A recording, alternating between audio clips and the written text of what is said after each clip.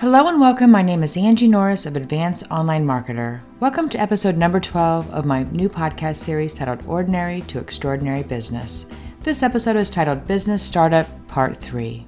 Taxes are a very serious concern for any business owner. There isn't a for-profit business owner anywhere who doesn't have to take taxes into consideration. Almost every location in the world taxes businesses. As a business owner, you may be responsible for a wider variety of taxes than ever before. You need to consider not only your own state and federal taxes, but also sales taxes, payroll taxes, and many others. You will need to apply for an Employer Identification Number or EIN. This is your federal tax ID number, sort of like a Social Security number if you're a U.S. citizen. And it will show you how you file your federal taxes to the IRS. It will also be used if your company applies for credit and other purposes. Here is more information on the EIN on the irs.gov website. It is highly recommended that you consult with a tax professional on a regular basis to be sure you're complying with all federal, state, and local tax laws, as it could cost you far more down the road than a tax professional will cost you now if something is not filed accordingly.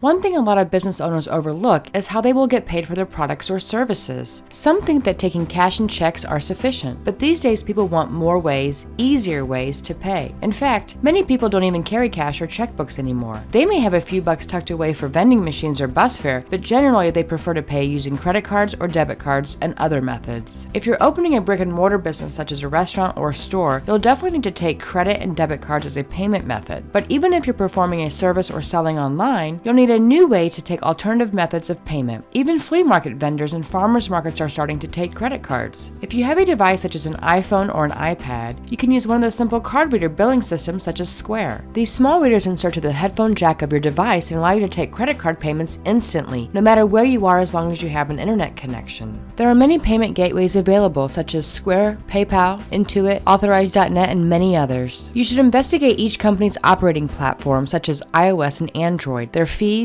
and their terms of service to see which one is the best match for your business. Most of the actual card readers are free or cost $10 or less, but you must pay small processing fees that generally vary between companies. Additionally, find out what other features each one offers that is tailored to your business. For instance, Square has a stand for the iPad that will turn your iPad into an actual point-of-sale machine, allowing you to use in brick-and-mortar businesses like stores and restaurants. The stand is only $99. If you are doing business solely online, you'll probably want to use a regular payment processor. The most popular one is PayPal, but there are a few others that you can consider if you happen to not like PayPal for whatever reason. Some examples would be Payoneer, 2Checkout, Google Wallet, and many others.